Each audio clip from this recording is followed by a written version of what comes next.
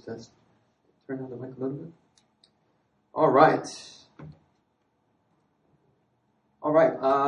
Let's, everyone, okay.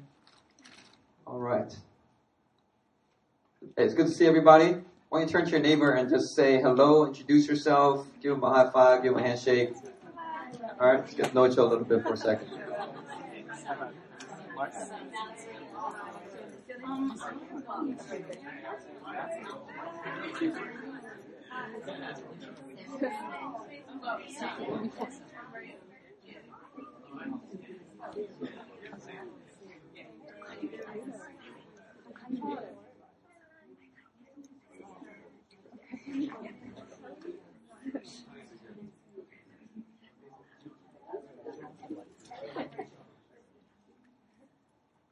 All right. Well, we just want to welcome you again. My name is Christian. I'm one of the pastors. I'm actually the lead pastor of New Philadelphia Church. We have a campus in the Shilim section of Seoul, which is a city in Korea. And we also did a church plant 2 years ago, just north of Seoul, in the section of Itaewon, which is where a lot of expats and foreigners live. So we have a campus there. Our main campus at is called Hillside. There's about 170, 180 people there, mostly expats, a few Koreans, but mostly a foreigner community there. And then we have another campus in Itaewon, and there's about 70, 80 people there at that campus. All right. So this is our second church plant, technically, and it's our first one outside the city of Seoul. And we are excited because God's doing a mighty thing in Busan. I'll get into that a little bit later. But before I get into my message, I just want to introduce your campus pastors again. If you look inside your bulletin, on the front of the bulletin, it says Campus Pastors, Caleb and Mina Lee. All right, and let me tell you a little bit about your campus pastors because, by the way, this is my lovely wife. She co-lead pastors with me because she preaches powerfully, sometimes even better than I do. And on our Vimeo page, she's getting more hits than I am. So anyway, that's a different story. But she's a powerful minister herself. Her name is Pastor Erin. Pastor Erin, could you stand up for a moment? She is a powerful minister, and she just came back from a retreat with about 60 college students at Yonsei University. We had an English-speaking ministry retreat there. And so she heads up that ministry, and they had a powerful time. Even last night, she just took the KTX this morning to join us.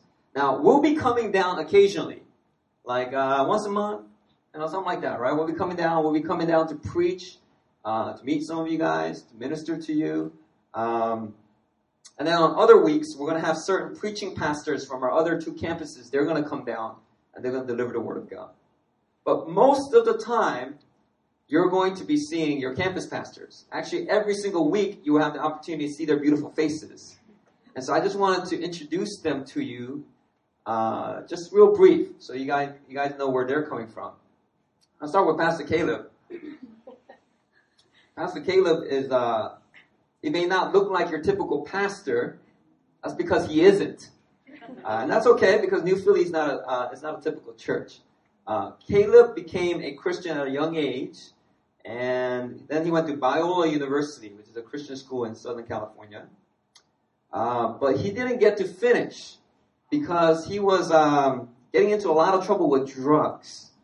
Okay, let's just put it up front. Okay, that's his story. And he ended up hanging out with a lot of Mexicans, and eventually he got busted and he went to jail. True story. For 4 years. All right, he spent almost 4 years in jail. And eventually God took him out of that situation in LA and brought him here to Korea. Right? And then when he arrived in Korea, he started coming out. By the way, when he was in jail, he used to stab other inmates that will mess around with him.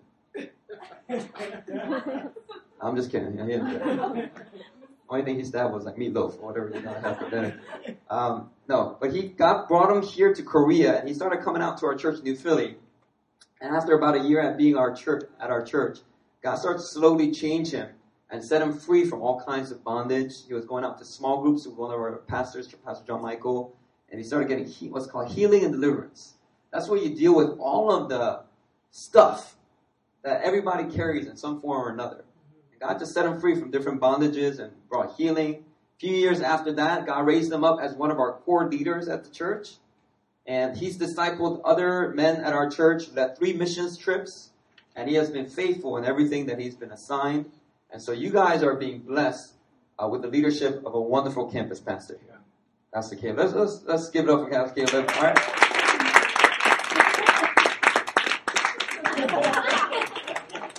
All right. But not only do you have one awesome campus pastor, but you have 2. See, the Bible says that the church is the household, the family of God, the oikos of God. And so we believe that the church is a picture of, it's like a big family. That's why we call each other brothers and sisters, right? And we here at New Philly believe that the families are most healthiest when there's a spiritual father and a mother. You know what I mean? Because there's aspects that women spiritual leaders bring that male spiritual leaders may lack. And so, God's not really male or female, by the way. We refer to him as Father, we use he, but God has the attributes of both a man and a woman. We're both created in God's image, the Bible says, And so we believe that having both is very good. So in the case of New Philly, we do have both. Pastor Aaron and myself, we're the spiritual father and mother of all the campuses and all the church movement. And here in the case of the Busan Church Plant, we have also placed a married couple to lead this campus, right? And so you guys are doubly blessed. Pastor Mina here, she has been serving at our church as the administrator for 4 years. Like right when I started my leadership, she was there to serve as the admin. And she's been in charge of retreats, baptisms, membership classes, fellowship activities, mission trips, you name it, she's done it. So she really knows how to run the church. And she's also served as a powerful small group leader. I know that there's a lot of testimonies of sisters that have been, they experienced inner healing and deliverance through her ministry. And, but let me tell you a little bit about her. But before serving at the church, her favorite place to hang out was the club, all right?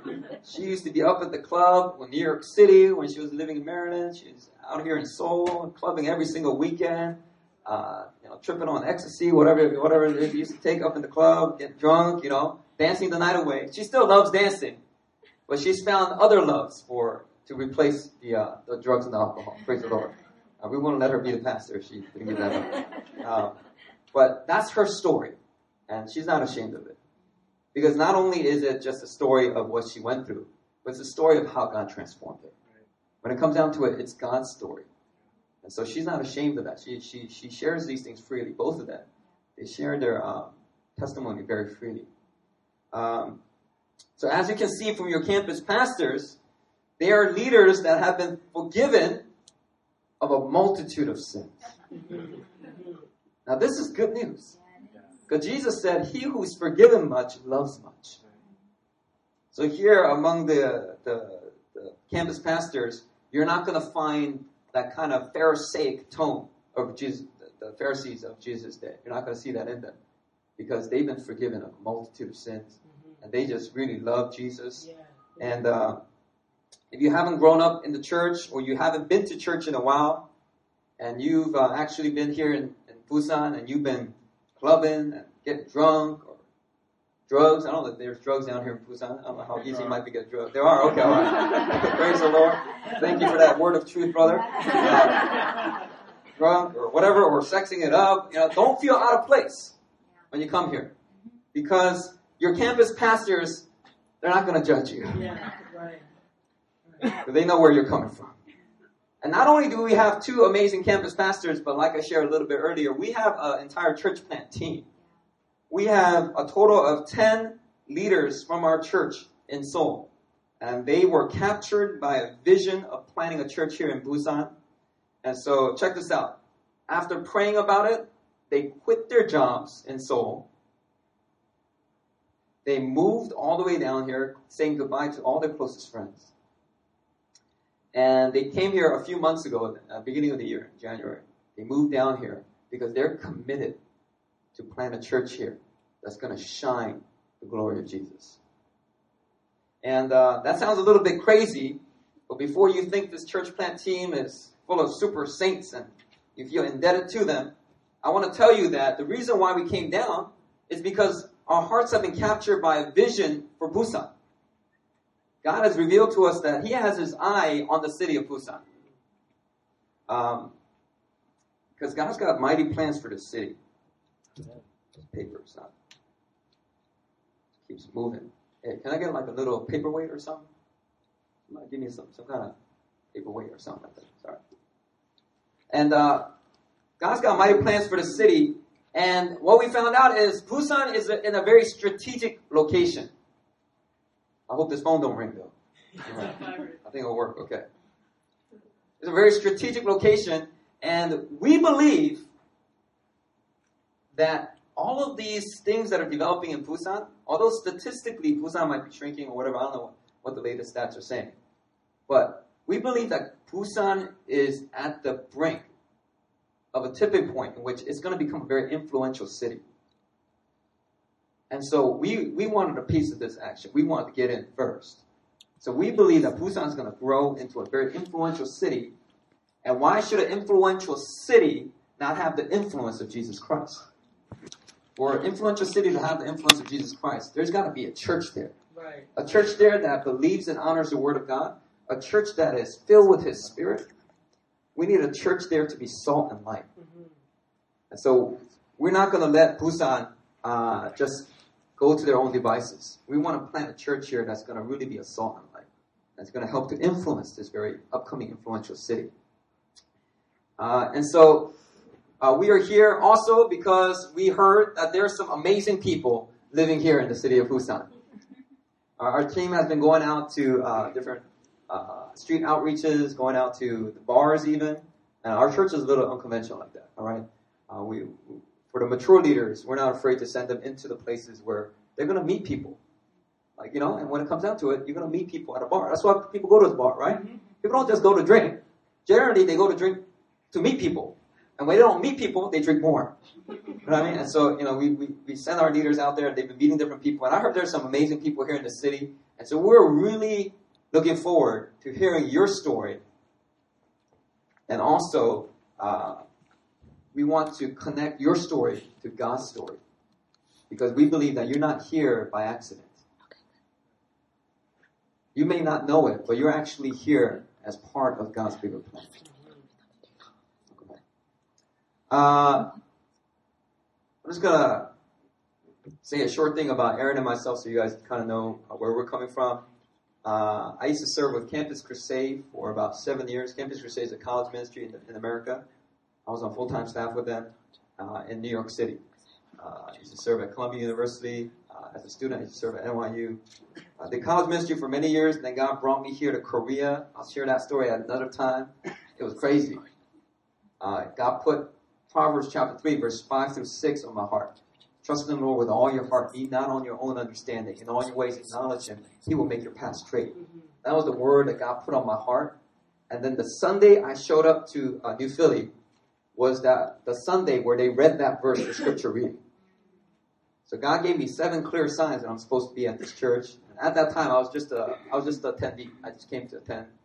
And God really confirmed that I'm supposed to be in Korea and that I'm supposed to be at this church. 1 year later, beautiful young lady who was struggling with her own addictions at that time. You'll hear my wife's story another time, all right? But she came to Korea 1 year later, exactly a year later, with guess what Bible verse on her heart? Proverbs chapter 3, verse 5 to 6. Trust in the Lord with all your heart. Now, when we first met, we actually, she didn't really like me, all right? I guess I made a bad first impression. We didn't really like each other in the beginning, but as we got to know each other, we both had a very Northeast, like New York, sarcastic kind of humor. So we kind of connected, and as we connected, got to know each other, and as we fell in love with each other, later on we found out, we shared our story of how we came to Korea. And both of us had Zanga sites. I don't know if you know what a Zanga site is. It used to be a blogging site back in the day. All right. Some of y'all may have had one. But we both had a Zanga site, and at the time we both moved to Korea. We have both posted Proverbs chapter 3, verse 5 to 6. So we have proof that both of us, God had used the same verse to bring us to Korea. Anyway, a year after that, we fell in love. We ended up getting married, and we ended up also being asked to lead this church. And so that's kind of the short end of our story. I've been leading New Philly here for 4 years, but it was 3 years ago that the church was just transformed by the power of the Holy Spirit so dramatically that we decided to establish the church in a new identity. Up until that time, the church was called JSEM, which stands for Jail Sungdo English Ministry. All right? Probably really hard for y'all to remember. I just told you. Well, what is it called? You probably forgot already. Okay? Nobody remember JSEM. Anyway, JSEM was a wonderful church. It had a wonderful community, but the power of the Holy Spirit got so poured out at our church. It was so different. We just felt like God was giving us a new identity. And so we came up with New Philadelphia, which is from Isaiah 43 and Revelation chapter 3. Those two verses. You don't have to look it up. I'll tell you another day. But to sum it up, Revelation 43 says, "Behold, I'm doing a new thing." And Revelation chapter 3 is written to the church in Philadelphia. Okay. So New Philly is how we came about. We good on the podcast? We good? All right. Okay. So this is the short end of our story. We're just so excited to meet you. We're excited to hear your story. If you have time after the service, stick around. We'd love to just get to know you a little bit. Church is not about a building. Obviously, this is not a church building, right? Church is not just a building. Church is really, when it comes down to it, it's about the people, right? The Bible says that He is building a house of living stones. In the Old Testament, they had a physical temple, and it was grand, and it was large, and it was beautiful, right? But on this side of the cross, under the new covenant, God has revealed that that physical temple was simply a sign, a symbol, representing what was to come, which is a house built of living stones, right? And so each and every one of you are precious because you are a member of the household of God. You're a member of the house of God. You make up the pieces that make up the temple of God, a temple of living stones, right? And so we want to get to know you afterwards. So if you have time, we'd love for you to stick around after the service. But right now, let me preach my message. Why don't you turn to the book of Exodus? It's the second book in the Bible. If you have your Bible, turn there with us to Exodus chapter 14.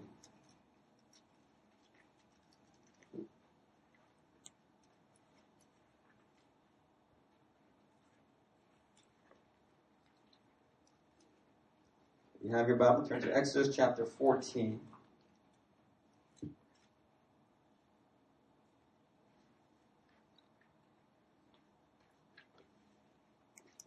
All right. And in the book of Exodus, it describes the story of Moses. If you saw the Prince of Egypt, you should know the story of Moses. Moses almost just killed as a baby. Pharaoh's daughter scoops him up out of the river. He gets raised in Pharaoh's house. Moses is a Hebrew. He's an Israelite. And the Egyptians, they raised him in Pharaoh's house. He grows up. Once he grows up, he sees an Egyptian slave master beating on one of the Hebrew slaves. By the way, Hebrew is just another word for like Israelite, right? It's like used very interchangeably in the Bible. So if I use both, just know what I'm talking about, right? Egyptian slave master is beating one of the Hebrew slaves. Moses sees it. Moses jumps on that Egyptian slave master and he kills him. And so he's afraid that it's going to get found out. And so he runs out into the wilderness. And he lives out there for 40 years. At the end of that 40 years, God appears to him in the vision of a burning bush and says, "Moses, I am sending you to Egypt. Appear before Pharaoh and tell him, 'Let my people go.'" And Moses is like, "I have a studying problem. God, can't you just send somebody else?" And God was like, "No, I'm sending you." And eventually Moses went to Egypt. And he appeared before Pharaoh. And every time he said, "Let my people go," Pharaoh said no. Pharaoh's heart got hardened each time he said no.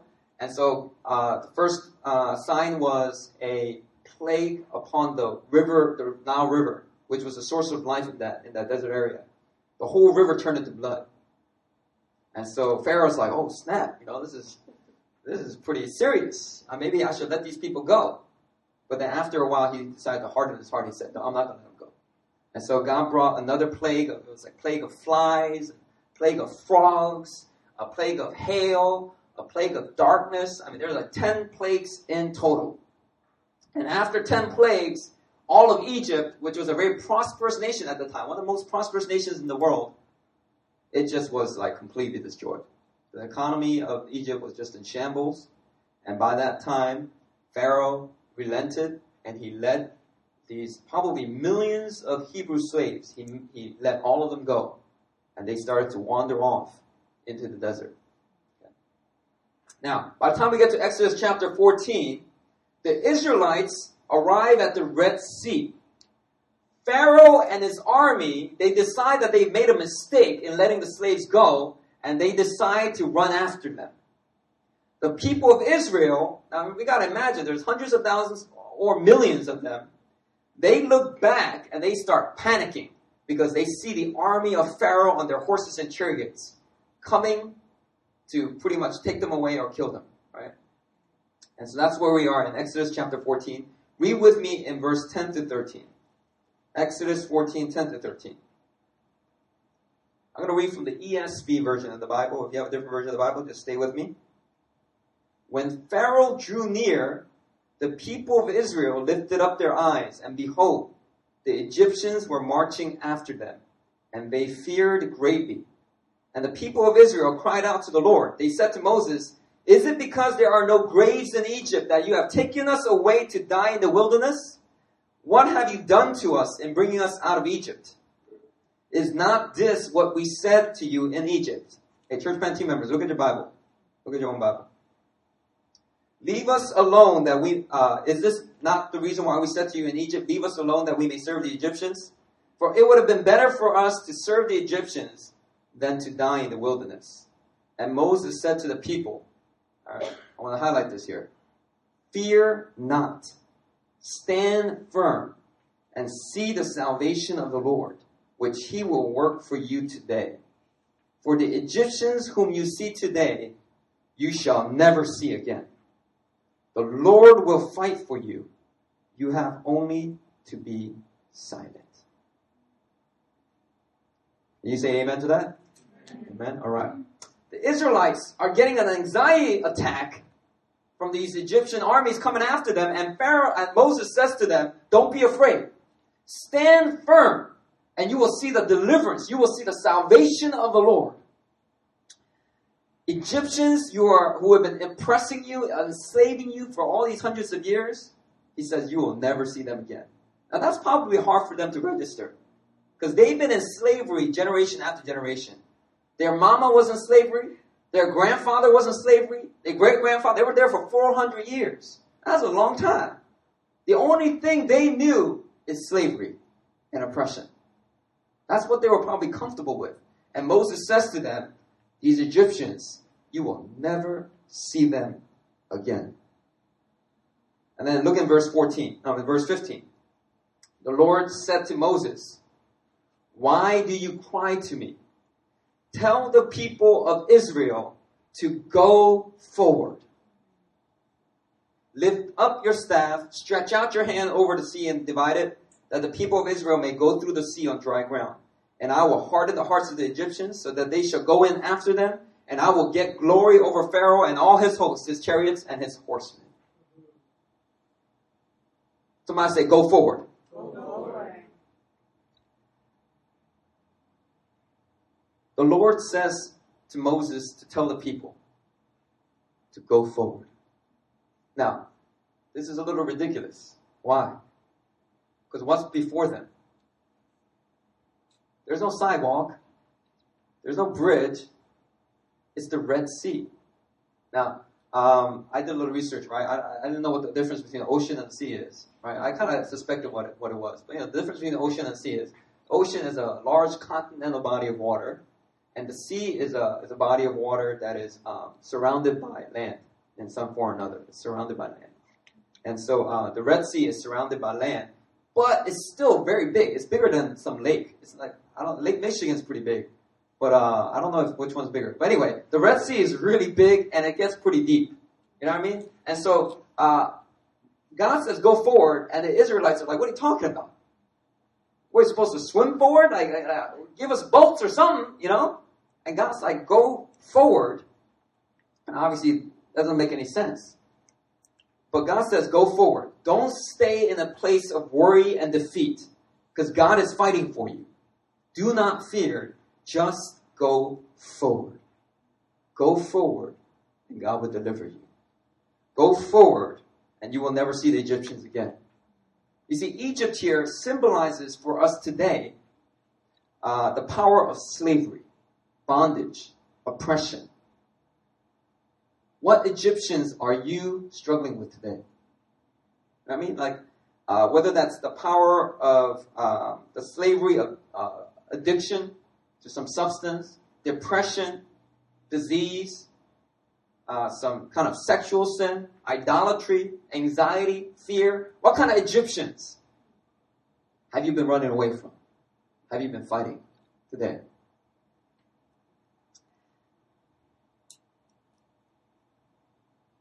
And if you've been in that Egypt, if you've been struggling with those Egyptians for so long, you may have lost hope in ever getting free. You might feel like the elephants in Dumbo. Anyone watch? You guys know the old Disney movie Dumbo? Dumbo was an elephant, baby elephant. It's an animation about elephants.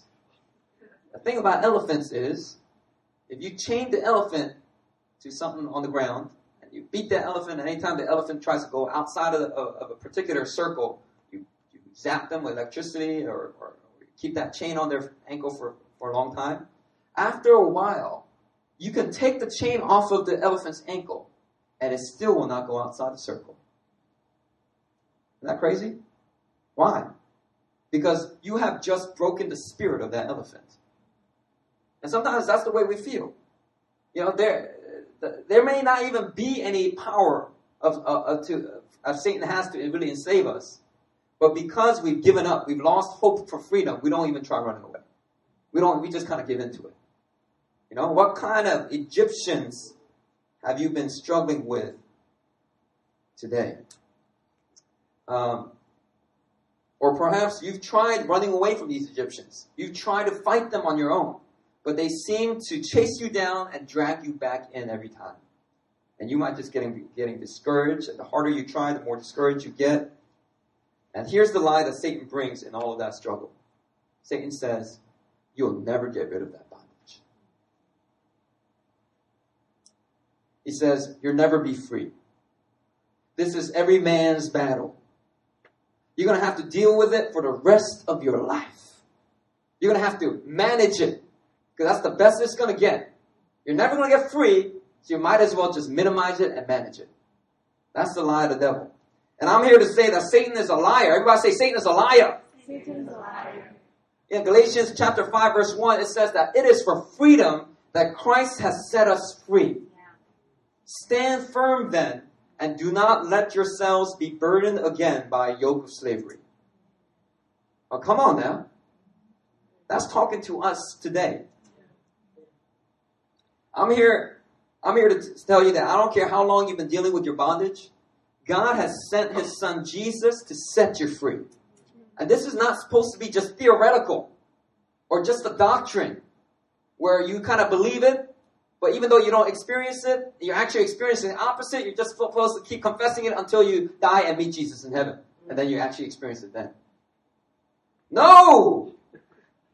That's not what this word is saying. God is promising us that if you go forward, if you cross over, you will never see the Egyptians again. Right. Jesus has died on the cross not only to forgive all of your sin, but to set you free from all of the slavery and bondage to sin that you struggle with. Yeah.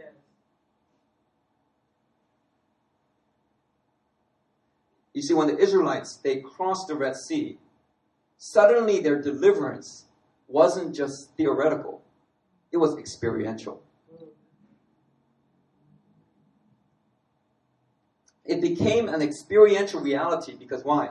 They physically saw with their eyes the sea closing in over the Egyptian armies. And then after that, for God to make sure that they understand that the Egyptians did not have some kind of scuba gear. All right? What happened? The Egyptians, they washed up on the shore and they were dead. Little Hebrew babies coming up to the Egyptian, warriors and just poking them. Making sure that they're dead. They were washed up on the shore. They physically saw, they experienced God's promise that they will never see the Egyptians again. And they never saw the Egyptians again. You see, the freedom that God wants to give you in Christ is not just about outrunning the Egyptians. It's not about you going back and fighting them and winning those victories. God doesn't want you to use all your energy outrunning the Egyptians in your life. Or fighting those battles all the time, getting all depleted, getting discouraged. Think about it. If most of your week, your focus is on worrying and making sure that you don't fall into some sin or some pattern of sin, if that's like your primary focus, it's going to just distract you from doing the will of God. If most of your time spent in prayer is spent on just praying for yourself, when are you going to have time to pray for others? When are you going to have time to pray for the will of God to be done? What did Jesus teach us? He taught us to pray, your kingdom come, your will be done. Jesus didn't teach us, our Father who art in heaven, help me with this, help me with that. That's how you ought to pray. Just pray for yourself the whole time, because I know that how much of a struggle it's going to be. You're going to struggle with these Egyptians. You're going to struggle with sin for the rest of your life. Just pray for yourself. That's the motto of prayer I'm teaching you today. No, Jesus doesn't do that. It's our Father who art in heaven, hallowed be your name. Your kingdom come, your will be done on earth as it is in heaven. If all you're worried about is dealing with the bondages in your life, and you believe that this is just a life story, that you'll never get free, that you just have to deal with this. This is every man's battle for the rest of your life. You're just falling into Satan's lie. You're falling into his trap. Because God's freedom was never just meant to be a theory.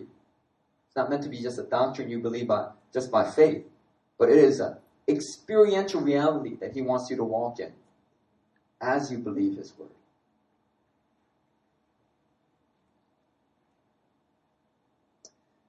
And when you spend all your energy outrunning Egyptians for all of your life, the effect of Satan's lies is he keeps you distracted from what God truly wants you to do. When if you remember the purpose why God delivered the Israelites out of Egypt, what was the purpose of delivering them out of Egypt? So they can worship. But it goes deeper than that. God brought them out of the land of Egypt. He set them free, not only so that he can say, I set you free, but so that they can go in and possess the promised land. God had made a promise to their forefather, Abraham, hundreds and hundreds of years before. God made that promise, and he wanted to be faithful to that promise. So the purpose of them coming out of slavery wasn't just to live free, but it was for a purpose of going into the promised land. God wanted these Israelites to possess the promised land, to possess their inheritance. It was their God-given right to receive it. Why? Not because they deserve it, but because God promised it. God made a promise, so they had a God-given right to possess their inheritance. And I believe here today, God wants you to possess your inheritance. God wants you to enter your promised land.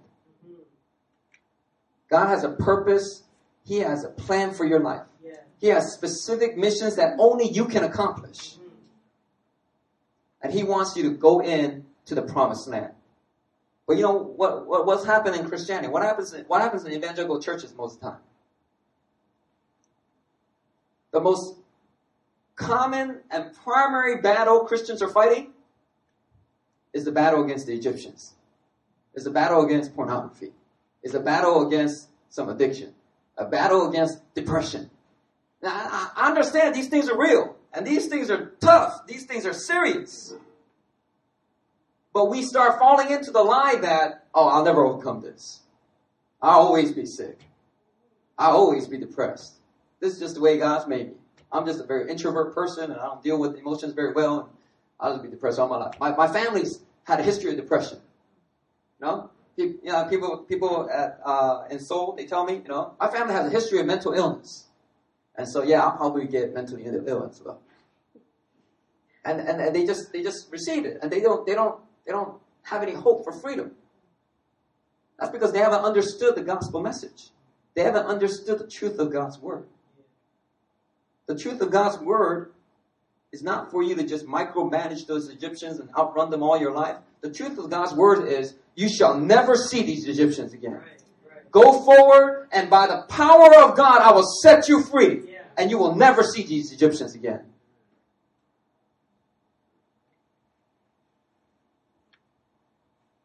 Everybody say, you shall never see the Egyptians again. You shall never see. Turn to your neighbor, tell them, you shall never see these Egyptians. Come on, shake that finger, that prophetic finger. Say, this is the truth.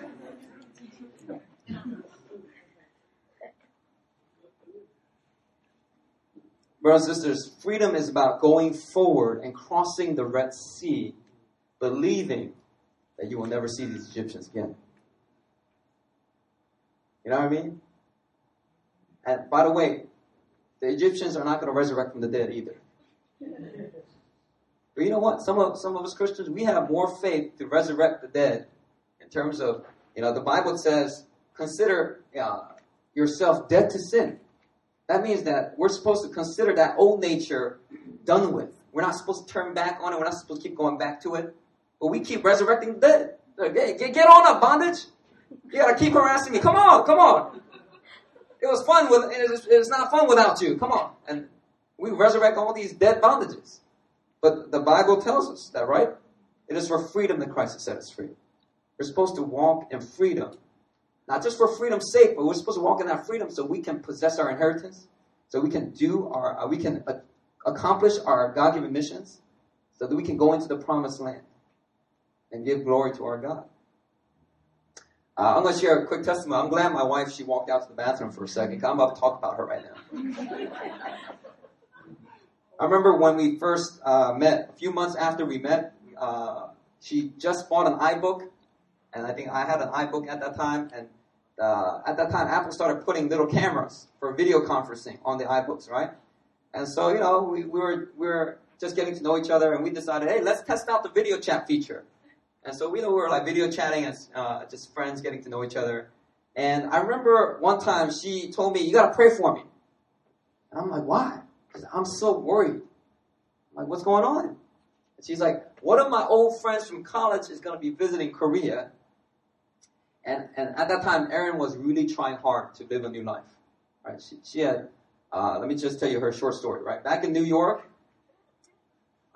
during college, she will confess herself that it's a miracle that she graduated from college, because the entire 4 years she was high on drugs, smoking weed, and all the other kinds of drugs. I forget what they're called, retinol or I don't know, Dilatol. I don't know. So all kinds of drugs, right? Those college students up in Long Island take, right? Anyway, she was high on drugs, and then also, she used to be a kleptomaniac. So she used to shoplift. She was an expert shoplifter. She could probably do it today if you asked her. Right? But one time, she almost got convicted of a felony, because she had like $2 short of $1,000 in her bag. And in New York State, if you get caught shoplifting over $1,000, you get a permanent record, a felony on your police record. It was the grace of God. She just barely had, she was short of $1,000. Man, she was a klepto, man. She wasn't under a lot of bondage. She was dating a drug dealer. I mean, she was just in a lot of bondage, right? So when she came to Korea right after college, she wanted to live her new life. Because she's a Christian through all this 4 years in college, And she knew that she was doing things that were displeasing to God, but she just kind of desensitized herself after a while. But, we can do that sometimes, And so she had gone through this, and when she came to Korea, she wanted to live free. So one of her college friends were visiting, and she said, you got to pray for me because I'm afraid that when she visits, I'm going to do drugs again. So I was like, man, okay, all right. And I could have sworn that, she was just living a new life. I could have sworn she would never go back to drugs, but she was so worried that when her friend visited, she was going to do drugs again. Right? And so I said, all right, I'll pray for you. I'll pray for you. Because you see, at that moment in Pastor Aaron's life, she believed that because she had dealt with the Egyptian of drugs for so many years, she believed that she would have to keep fighting it for the rest of her life. She believed that was an Egyptian that she can never outrun. And so even though it had been it had actually been only about 7 months since she did drugs, right, hon? By that time? It was around December. So it was around 7 months since she should last.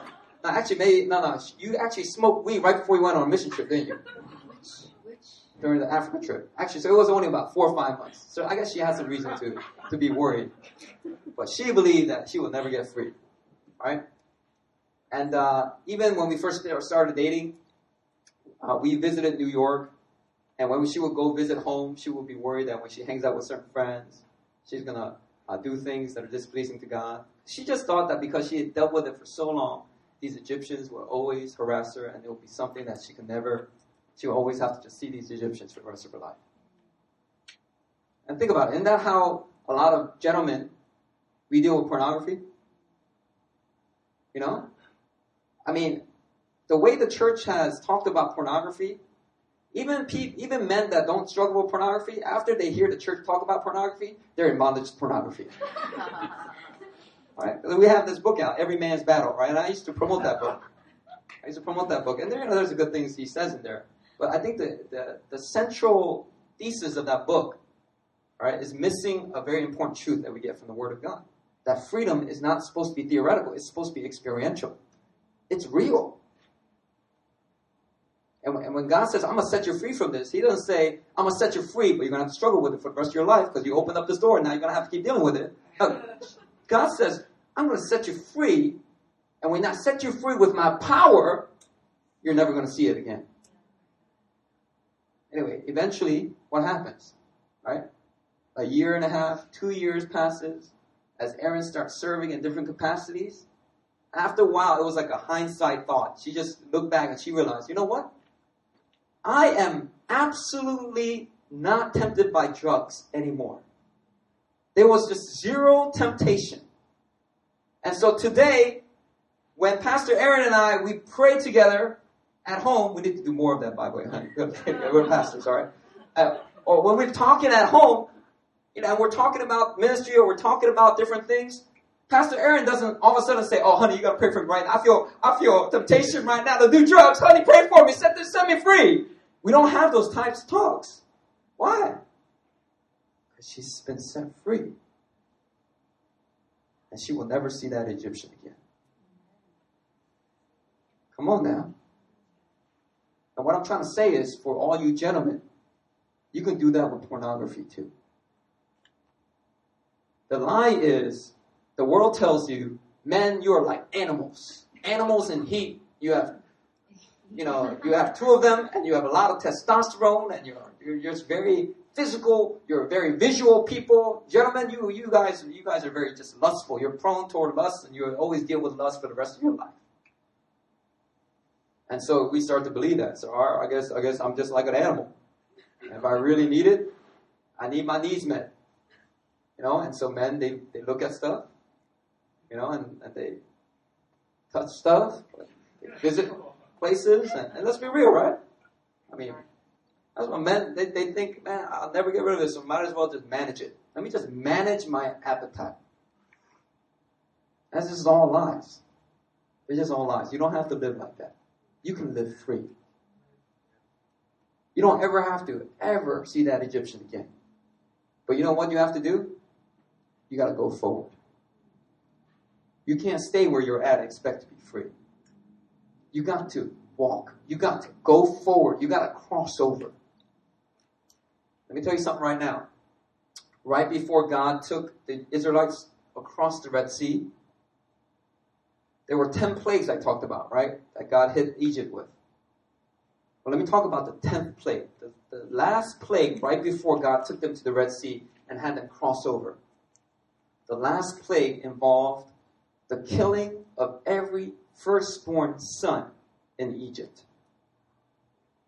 And so there was this one evening where God said, my angel, Angels are gangster. They're not just little, with wings and nice and halos on their head.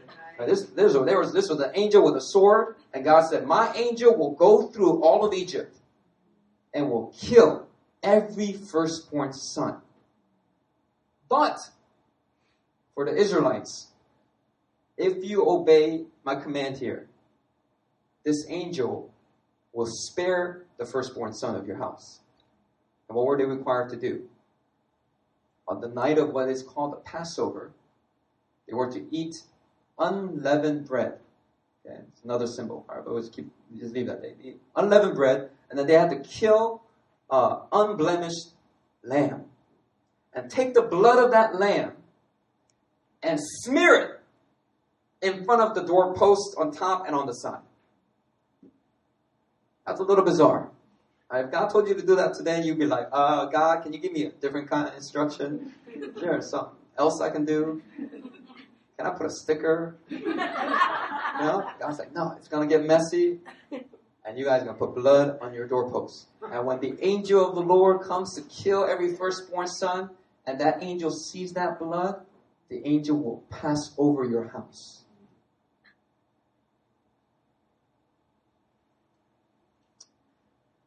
You see, what we really need to understand today is that passing over, right, where death passed over each house that had the blood on the doorpost, right? And who was killed? Who was supposed to be killed? It's the firstborn son. Okay. If you really think about it, you see, both those things is what's in the Bible, what a lot of theologians will call types. They're typology. It's a symbol, actually, that's pointing to Jesus Christ. Because on that night, there were a lot of firstborn sons that died. But thousands of years later, God sends his firstborn son, his only son, to die so that death will pass over us. But not only that, there's another symbol there.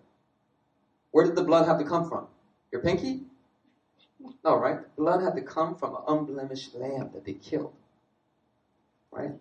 The Bible tells us in 1 Corinthians 5:7, for Christ, our Passover lamb, has been sacrificed. The reason why the wrath of God that righteously should judge and punish your sin, why the wrath of God passes over our sin, is because the Passover lamb shed his blood. And every person that is smeared and covered by the blood of Jesus, the wrath of God passes over them, and they are saved. Why am I sharing all this? The reason I'm sharing this is because the only Son of God, who shed his blood as a Passover lamb for us, when he was sacrificed, the Bible says that he went to the cross and died this horrible, criminal, violent death. When God sent his son to die on the cross in this way, God sent his son not only so you can be forgiven of all sin, but so that you can be experientially free from all bondage to sin. Let me say that again. God sent his son to the cross, not only so he can forgive all your sin. We get that. Most of evangelical churches, we get that. But it wasn't only for that purpose, but it's also so that you can be experientially free from all bondage to sin. The power of the cross has only gone so far if the only thing you realize about yourself is that you're forgiven. You need to realize that you're also been set free. There are no chains on your ankles. They've all been set free. They've all been broken by the blood of Jesus. The only reason there's power to what you think are chains is because of the lies of the enemy. He's deceiving you. He's just trying to get you not to even try. He's just trying to tell you, you just stay in your place. This is your lifelong struggle. And God says, no, go forward. Go forward. Go forward and I will set you free and you will never see these Egyptians again. See, Christianity is not about gradually improving your morality. Christianity is about the power of God. It's about the power of the cross. The power of the anointing of the Holy Spirit. The power of God's truth. It's about power. The kingdom of God is about power. That's what the Word of God says. Not about talk, but of power. And that power sets you free from every form of slavery. But it requires that you believe God's promise and that you move forward. And God's promise is simple. Go forward and you will never see the Egyptians again. Go forward and you shall never see the drugs. You'll never hear the demonic voices. You'll never see the nightmares again, the anxiety, the self-hatred, the pornography. You shall never see the Egyptians again. Yeah. Go forward. Do not stay in the place of defeat and anxiety. God is fighting for you. So do not fear and go forward. Go forward and repent. Go forward and put your faith in Christ for the first time. Go forward and become a Christian if you're not. Go forward and receive prayer from one of the pastors. Go forward and join a small group. Go forward and open up about your past hurts. Go forward and the power of God will set you free and you will never see the Egyptians again.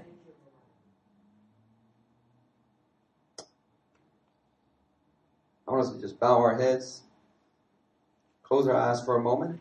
And I just want to give you guys an opportunity to respond. If you feel like there have been certain areas in which you feel like you're never going to get free, it's just a constant struggle, whether it's anxiety, whether it's fear, addictions, certain patterns that Satan has allowed you and say, you will never get rid of this. God is saying to you, go forward and you will never see that Egyptian again.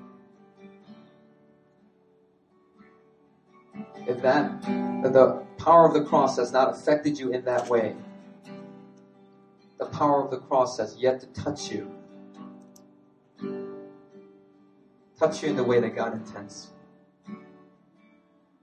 So if there's anyone in here and you want to receive prayer, it's prayer about anything that you want to be set free from.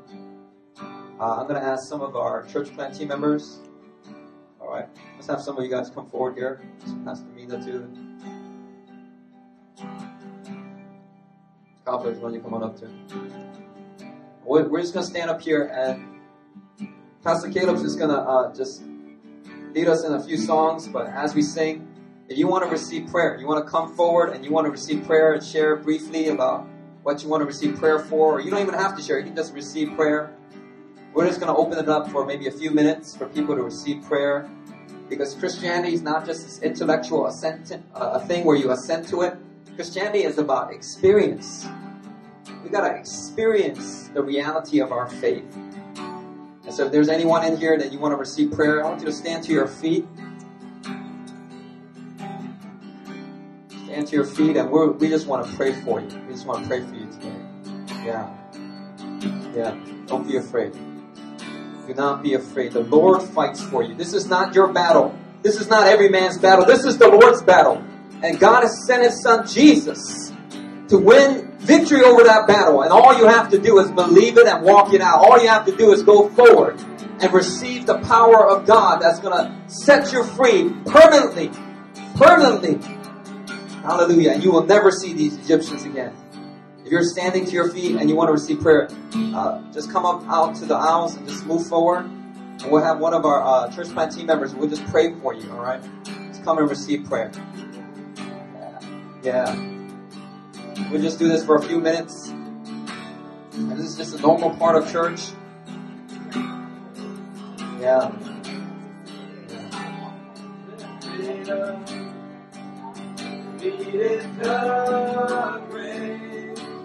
Race to life, our God is able. In His name, we overcome. For the Lord, our God is able.